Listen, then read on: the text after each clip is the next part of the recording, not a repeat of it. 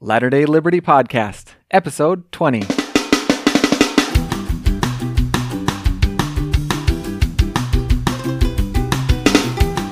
Hello, everyone. Matt Kent and Daryl Portzline here with the Latter-day Liberty Podcast, Episode 20. Can you believe it? I guess we're already in double digits, but we're in double digits now. Anyways, we're in the 20s. It works. For us, this is it doesn't work out very well that way, but so we're excited about this. And what are we talking about today, Daryl? So today is actually a topic that I've been really excited to do for quite a while now, and I think you have too. We've been thinking about it for a while and mulling it over. And since we're on our own with no guest today, we figured it'd be a good time to do this particular one. So I guess the title of today's episode is "How do you enforce that?" And kind of what we're getting at with that is how do we enforce the laws that we have on the books? And kind of as an intro to that, there are two ways to look at the laws and kind of the purpose of law. The kind of the libertarian take on the purpose of law is that law is there solely to protect our rights.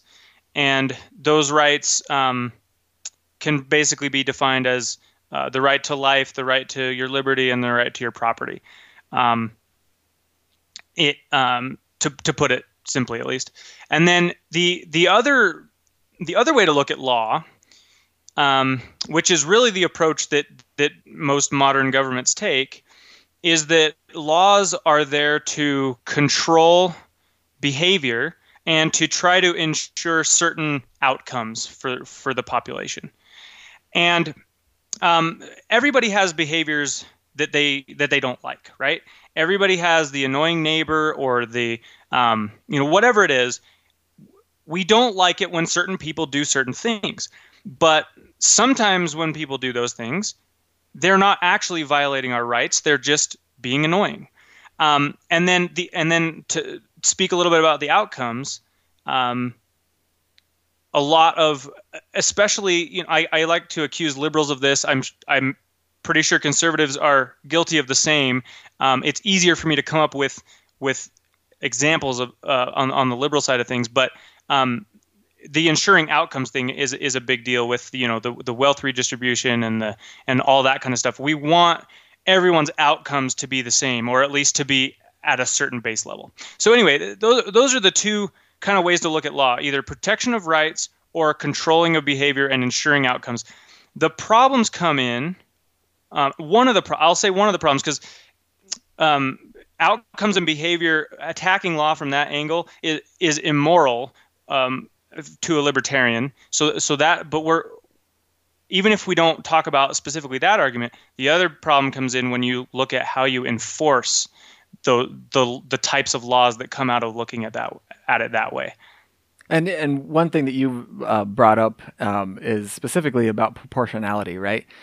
Which actually, so it takes the reason why a libertarian views, using a law to just to control behavior or to ensure outcomes is because the reason we view that as immoral is specifically because of the proportionality, right? How do you enforce that law? And that's where we run into all our problems, really, with using law in that manner. And so if you were to ask a libertarian, how do you enforce that? And actually, this came up at work. And I had a coworker of mine who was a Bernie Sanders supporter, and so he is a socialist, self-proclaimed, and he was talking about we would tax the people more to pay for this stuff, and I asked him what about the people that don't. It's immoral to take money from people. It's immoral for me to break down your door, hold a gun to your head, and say you got to pay for these services. And he literally said to me, "Well, I mean, they don't really do that anyways." And that right there, for me, that summed up why because he is not a bad guy. He's a great guy. but he does not view it as, he views it as once you make the law, well then, people just follow it.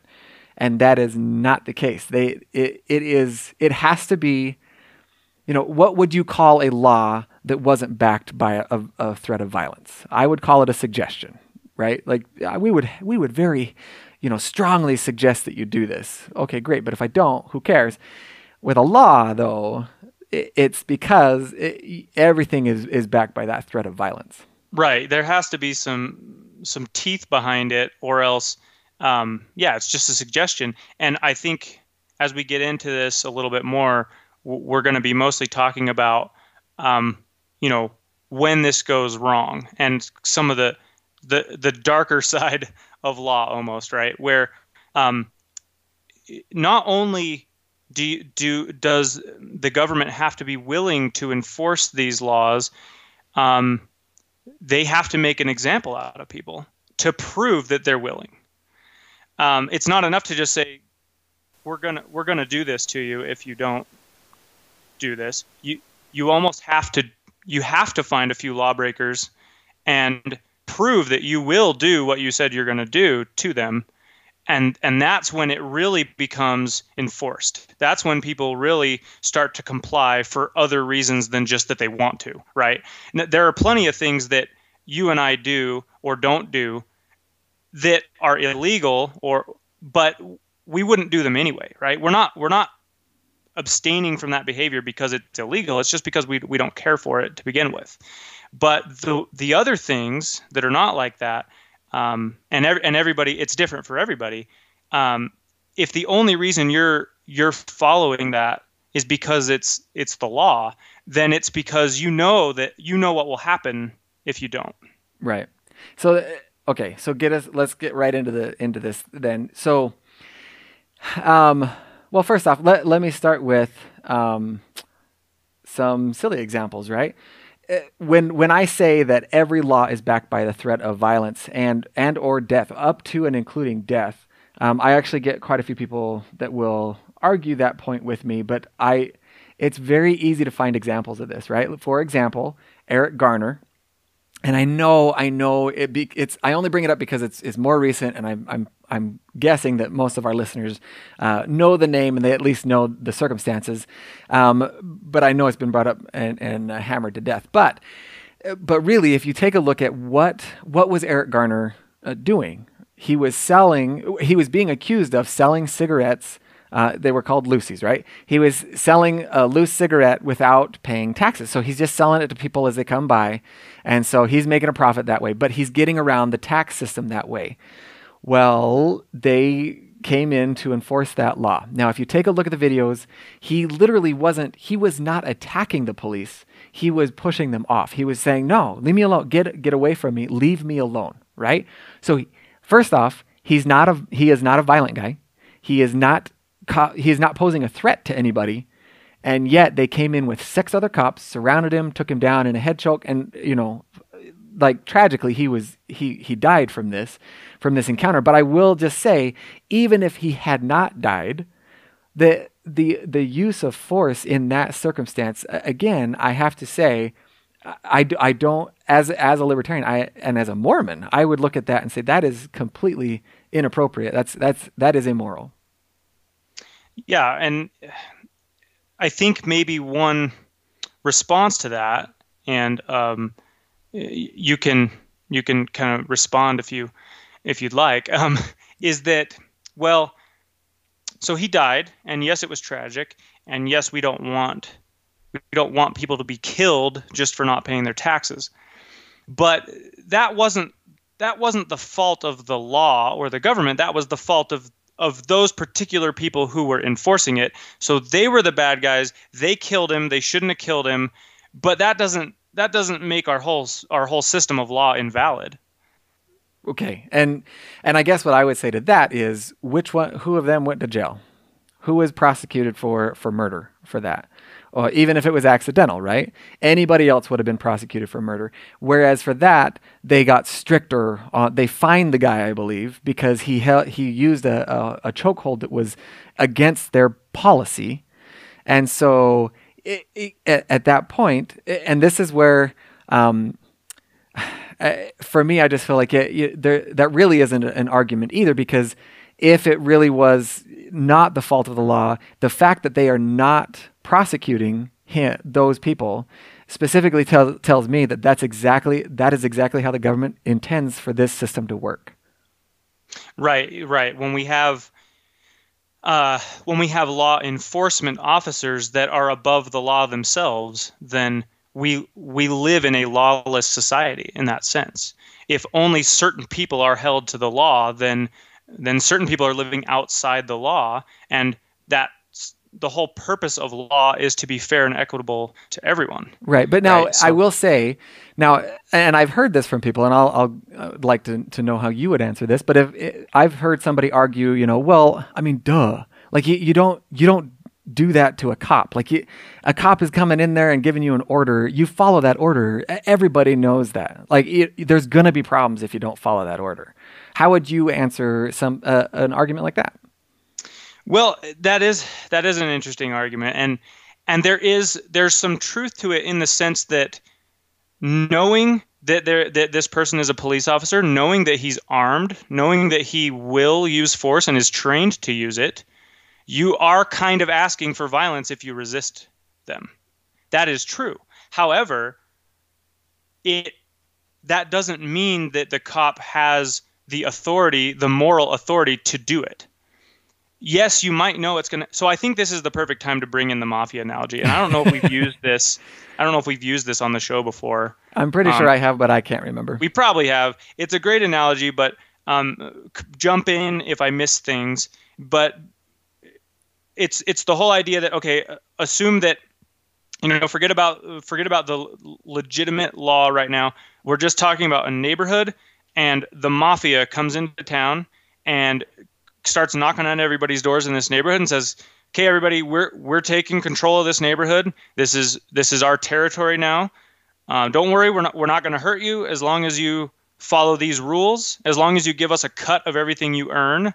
As long as you keep your nose clean and don't get into any trouble with us, then we'll for the most part leave you alone. We'll just come by to collect the money once a month, and actually we're going to give you some things in return too. We're going to protect you. Like nobody outside this neighborhood is going to come in and mess with you guys, because we're here and this is our turf, and so you'll be protected." Now, everybody can see how unjust that is, and yes, if you cross one of these mafia members with their Tommy gun, you know that they're probably going to blast you, and so yes, you're quote unquote asking for it, but you still have the right to ask for it. You still have the right to assert your authority over your own life and say, "I'm not going to take this." And you might get punished for it up to death, but it is your right, and you are morally, exonerated for doing that. And we, of course, view the police use of force in the same way. They are not held to any. They should not be held to any lower of a standard than a mafia member. Right. And what's interesting about that is that, again, if you were to, and I know that we'll probably get pushback on this, but if you were to with that argument of, well, duh, you don't do that with a cop. I mean, because you're going to get, there's going to be problems. That literally could be said, the exact same thing could be said about a mafia member. And you are saying that the mafia member, because I know they're going to react with violence if I contend this, they are morally justified when I contend it, and they get violent. It does not exonerate them. That does not make it okay for them. It does not, make it morally right.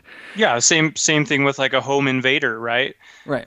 Yes, if someone's invading your home, you can probably guess that they'll use violence to do what they want to do to you and your family if it comes to that.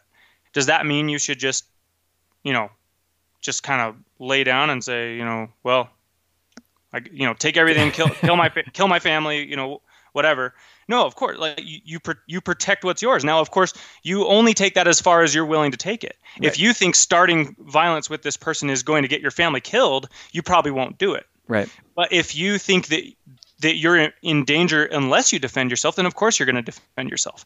And Eric Garner, I don't know what was going through his head. I have no idea. But if he had the thought that, I'm defending what's mine and it's my right to do so, even if he didn't think that consciously, subconsciously that just makes sense, right? What right do these people have to come and take what's mine and to assert arbitrary authority over me? Right. So, okay. So moving right along with the proportionality thing, right? So that is an extreme case where a small tax was being evaded. They came in to enforce it. The guy ends up dying. That is obviously out of proportion. But let's say, for example, that he was taken alive, and what would they have done at that point? Well, he has resisted arrest, so most likely he is going to go to jail, right? And again, I would ask, does that seem proportional to the crime?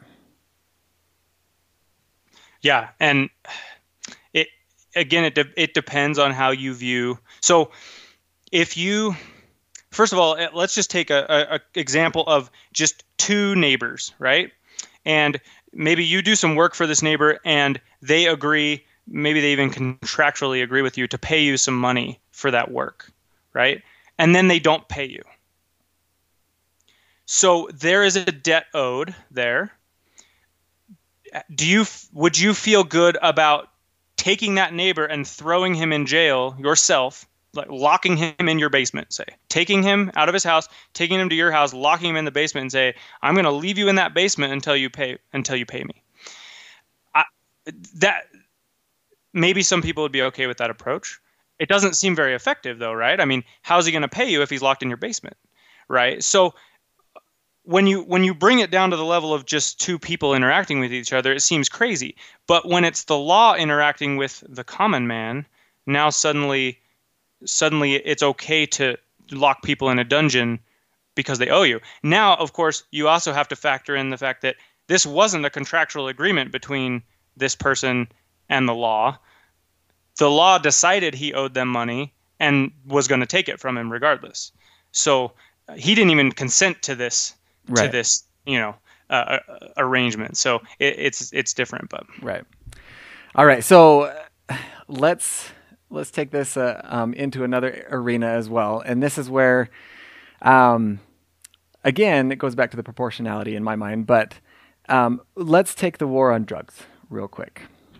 So I can almost guarantee that 100 years ago, when they started with prohibition on drugs, that there was probably somebody that, got all huffy puffy about it and was like, well, okay, so what? You want to make a law, you want to ban this stuff. So you're saying like, if I've got that stuff in my house, you're going to break down my door, hold a gun to my head, and take it from me, maybe haul me off to prison. And I can almost guarantee that at the time, and especially if you look at the prohibition law of the time, it was probably kind of oh, you're so silly, that's so dumb, why would you say that? No, we are just making a law, we're banning it, and this way it'll help with things. It'll just magically go away. Okay, but then you take a look at where we are 100 years from then, and we've gotten more and more strict until we've literally had a president declare war on drugs, which is interesting. And then where you end up now are with exactly what was being accused at the very beginning, right? With what's called no-knock raids. And I'm going to read this real quick. This is from, if our listeners remember from back in episode 10, actually, we had Connor Boyack from the Libertas Institute on, and he, on his blog, I was reading an article of his, and this is what he talks about in there. So with no-knock raids, he says, over 100 times a day, militarized police officers throughout America raid the homes of individuals suspected of possessing, using, and sometimes distributing drugs. Between 1989 and 2001, criminologist Peter Kraska has found that at least 780 cases of flawed paramilitary raids made it to the appellate level in court. Oftentimes, the SWAT team involved got the address wrong and thus invaded the wrong home, terrorized the wrong family, and destroyed the wrong property in the process. So first off, you got people going to the wrong home. And one of the more recent cases was the tragedy where the 7-year-old girl was shot and killed. Do you remember that, where she was in the room with her grandmother? They were asleep at night. They raided the house. Anyways, it was a twin home. Yeah, I think you told me about it actually. Yeah. So apparently it was a twin home. And as far as I'm understanding, I'm going to have to look this back up, but as far as I'm understanding, they had the address for the guy next door, but they weren't exactly certain which side it would be. So they decided just to raid both. They went in both doors. Yeah. And so this girl, 7-year-old girl is asleep on the couch with her grandmother. She hops up because, I mean, people are, coming in and that I guess they felt their lives were in danger and they shot her in the neck and she ended up dying. So again, it's tragic, right? But that's not the only time when it goes wrong. When they get the address right, so this is from Connor's thing. He says on September 16th, 2010, the same unit. Let's see. So he's talking about the same SWAT team that has had.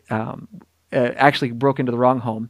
At a previous time, they invaded a home of an Ogden man with a no-knock warrant, which they forgot to even bring with them, to search for drugs. Though the suspect was a roommate who had already moved out, they proceeded with their raid in the dead of night. Once police busted down the door with guns drawn, they encountered Todd Blair, standing in a defensive position with the only weapon he could quickly access, a golf club. Fearing for their safety and claiming that they thought it might be a sword, the officers put 3 bullets into Blair's body, dropping him instantly. So again, I would take us back to, let's think about what it is that we're trying to accomplish with this law. The law is you cannot ingest these things. You cannot sell these things. You cannot, right?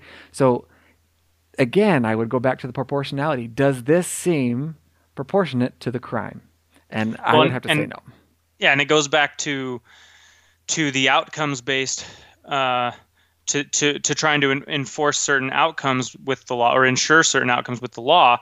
It sounds like a good thing, but the problem with focusing on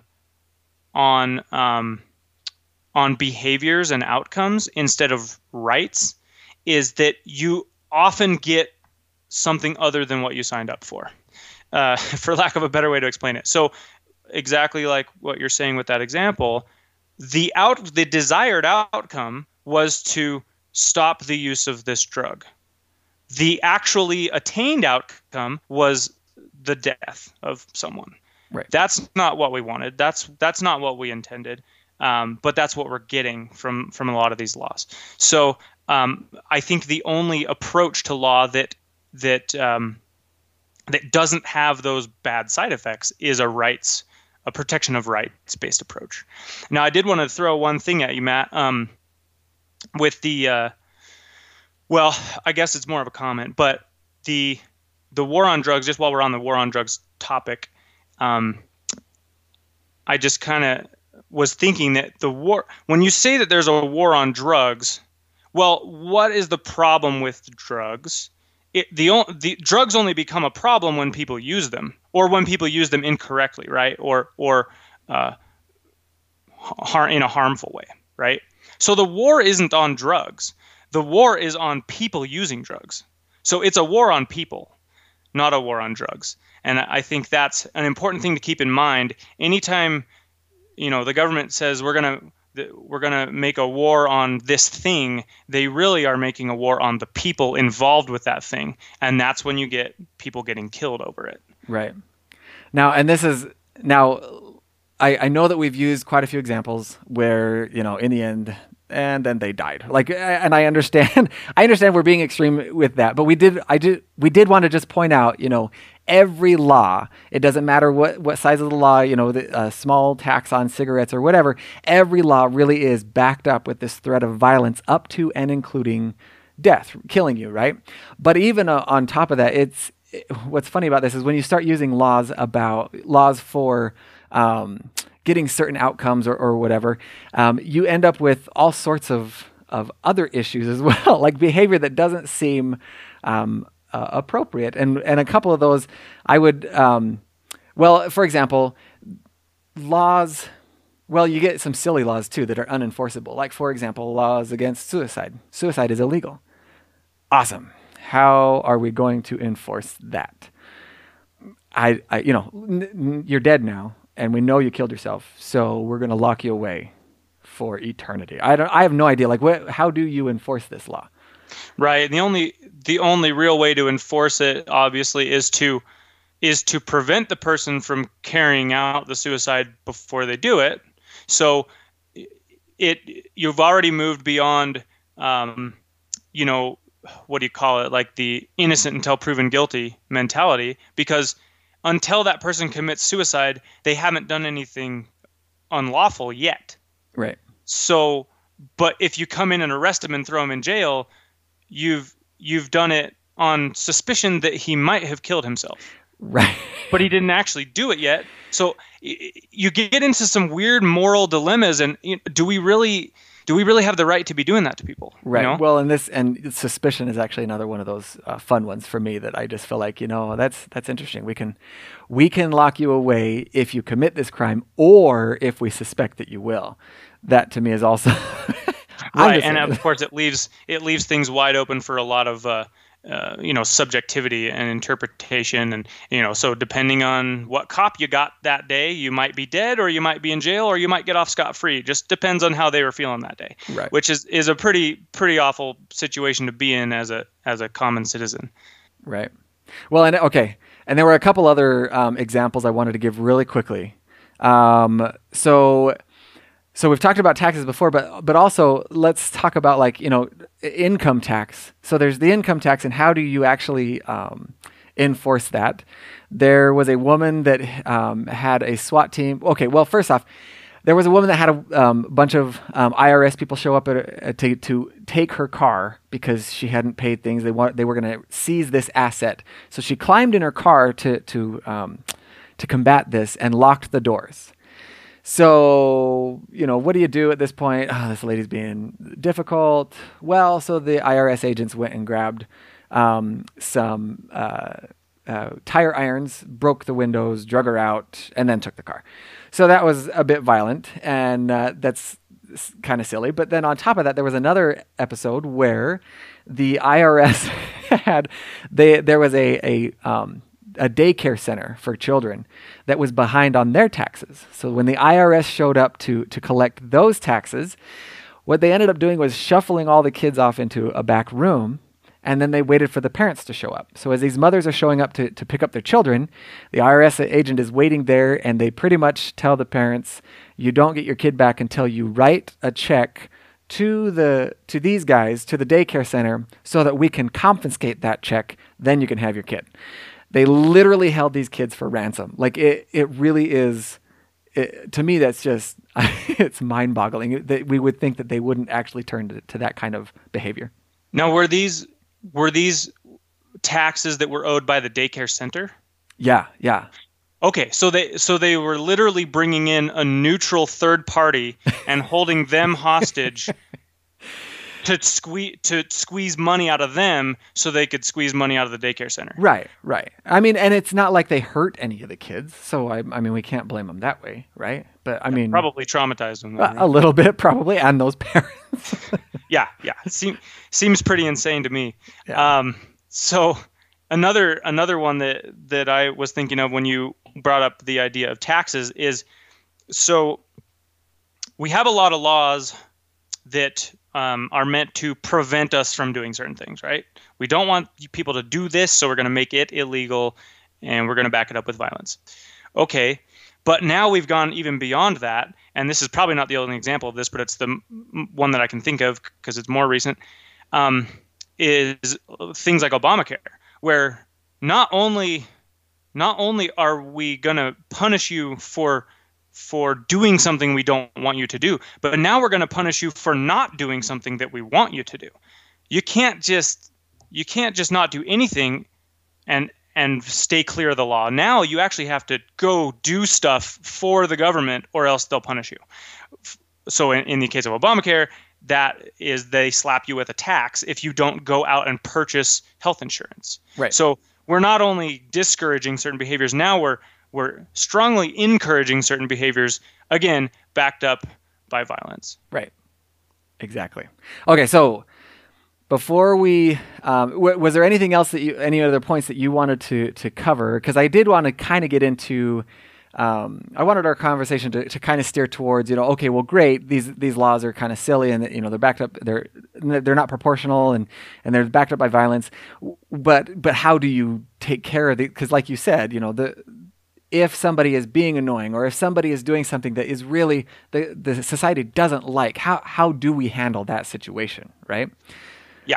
So I wanted to kind of get into how the free market actually handles that. But did you have any other examples that you wanted to throw out there before I moved on?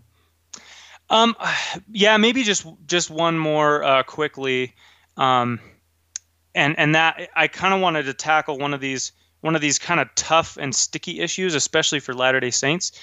For Latter-day Saints, the abortion topic is a big deal to us, and rightfully so. And abortion has become a major problem in our country, and it's a very sad thing, because we view abortion as being so wrong, and as Latter-day Saints, we have very strong feelings about that. It's very easy for us to then jump to, well, then the government must prevent this from happening. But, and again, I'm not necessarily even advocating that the government shouldn't have some role to play in preventing abortion in certain cases. Maybe it should, maybe it shouldn't. I think about this a lot because it's actually a tough one for me. But if nothing else, I would like to at least help people understand that what they are saying when they say we need a law against abortion. What you're actually saying is that we are willing to threaten and potentially even use violent force to stop a mother from aborting her baby. Now, if we're okay with that and we think that's a righteous use of force, I think that's a discussion we can have, and that's a legitimate discussion. But it's not as simple as make it illegal and then people will stop doing it. It is much more complex than that, and we need to understand all of the effects, all of the unwanted consequences of making a law against something, even making a law against something as awful as abortion can be. Right. No, exactly. And that's, again, it goes back to the example of suicide as well, right? So if you use force against this mother and you end up killing her, you have in effect also killed the child. So, it's one of those where it's like you said, it's very complex. It isn't just, well, there should be a law against that and then it would go away. Let's think about the complexities that go into this. All right. So if we are advocating for less laws against certain behavior and all this stuff, how do you end up, taking care of some of these issues in a way that is without the violence, right? That it is more proportional. Right. Most people don't want to live, for example, in a neighborhood where everybody's doing drugs everywhere, right? Where people are hanging out on the corners doing drugs and or where people are walking around in the nude, or I'm just trying to think of, any sort of these annoying behaviors that aren't necessarily directly violating your rights, but they are certainly infringing on your ability to be happy living in that area, right? How does the free market solve that? And I think the biggest way that it does is through the protection of a particular right, which is property rights. And again, and protection of property rights would be a legitimate use of law, because that is an actual unalienable right, and even a God-given right.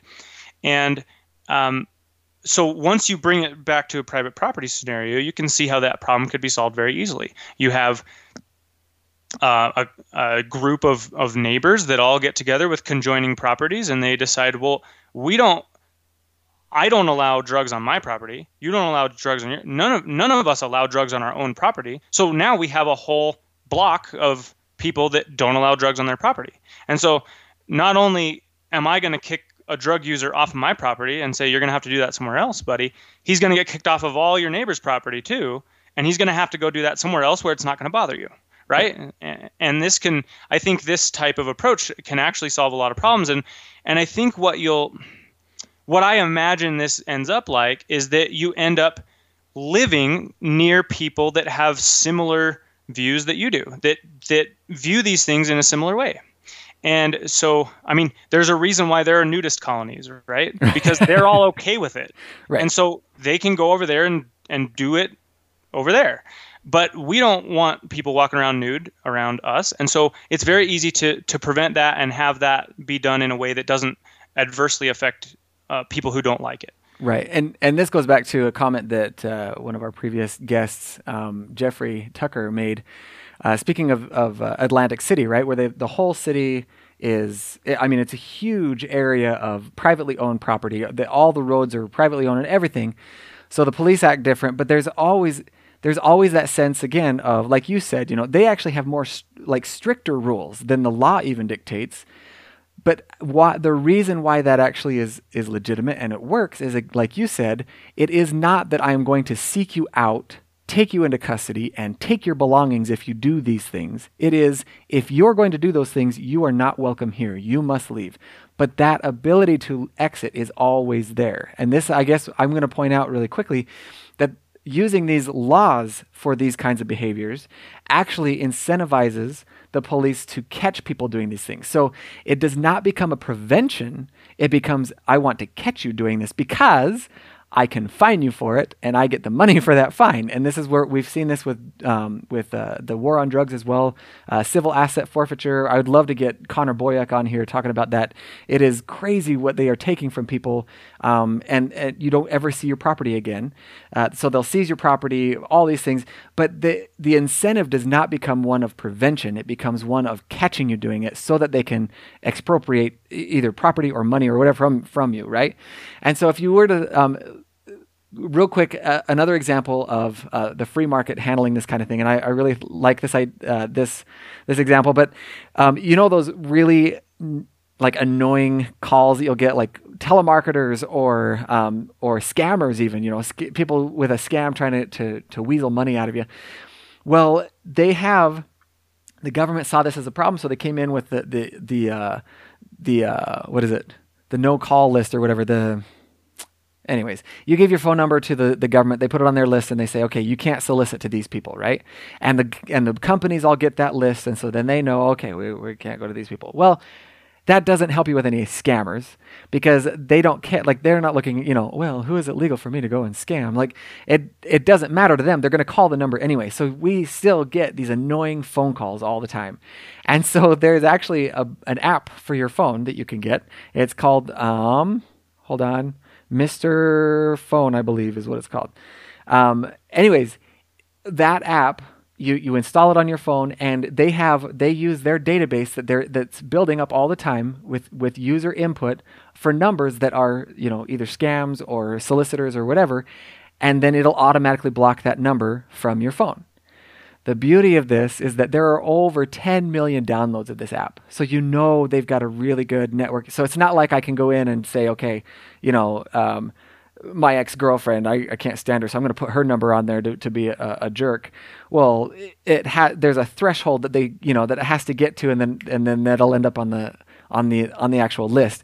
Before that, it's just they don't actually block every number that's put in there, but it has been so stinking effective, and it is a need that has arisen, even though there is already a law on the books that you can't call these numbers because of whatever. It's literally the free market stepping in and filling in the gaps and actually doing prevention rather than like the government is incentivized to do, of catching you so that they can give you a fine. Right, and there's a lot of examples, I'm sure, that we could talk about. Another one that just kind of came to mind of a place where there was a gap in the law, and so the free market filled it, is things like quality control of various businesses, right? I mean, nobody likes to go to a business and feel like they got totally ripped off and paid all this money, and they kind of just did the service halfway, and it wasn't very good quality. Well, you've got companies like I don't know what the name of the company is, but the Gephardt approved guy in Utah, right? Like, he puts his stamp of approval on a company, and that means, that carries some weight because people trust his opinion on this. And, and I've heard that that's actually gone downhill a little bit lately, and people are realizing that the Gephardt approved thing doesn't mean as much as it used to, but that's now a known thing. And so, now he's losing business because that company's not doing their service correctly anymore. And you've got like the Better Business Bureau, things like that, where, sure, there are laws about how you can't totally rip people off and not do what they paid you for and stuff, but that's not working. That's not good enough. And the fun part about it is these types of solutions that the free market is coming with are completely nonviolent. Yes. And that's the best part about it. And I was also thinking earlier when you were talking about how laws are actually stricter in private property scenarios. There's a very good reason why they're stricter. It's because the law doesn't have to work for everybody. It doesn't have to be the lowest common denominator. Okay, we can all live with this. I mean, yeah, it stinks because some of you don't like this law, but we can kind of all deal with this law, right? Well, in a private property scenario, that doesn't matter. You make whatever stinking law you want about your own property. As long as you're not violating somebody else's rights, then you're fine. And you can make those laws as strict as you want to, but it doesn't mean the guy next door has to make the exact same strict laws. And so you can live where you want to live and be around the laws you want to be around, and everybody's happier, right? No, exactly. So, well, anyways, I'm going to wrap us up there. We're already over time, but again, like Daryl said, we've been thinking about this topic for a long time. I'm really glad that we've actually finally got to cover it. But again, just as a reminder, when we think about what laws we should make, just take it back to what are we okay with the law enforcers using violence up to and including death to enforce. So for me, taxes on cigarettes, not so much, but outlawing like rape, I'm totally fine with the cops or anybody using deadly force in order to stop that from happening. So keep that in mind next time you hear anybody say that should be against the law. Just take it back to the fundamentals. But anyways, we really do appreciate you joining us again this week, and we will talk again next time. See you, folks.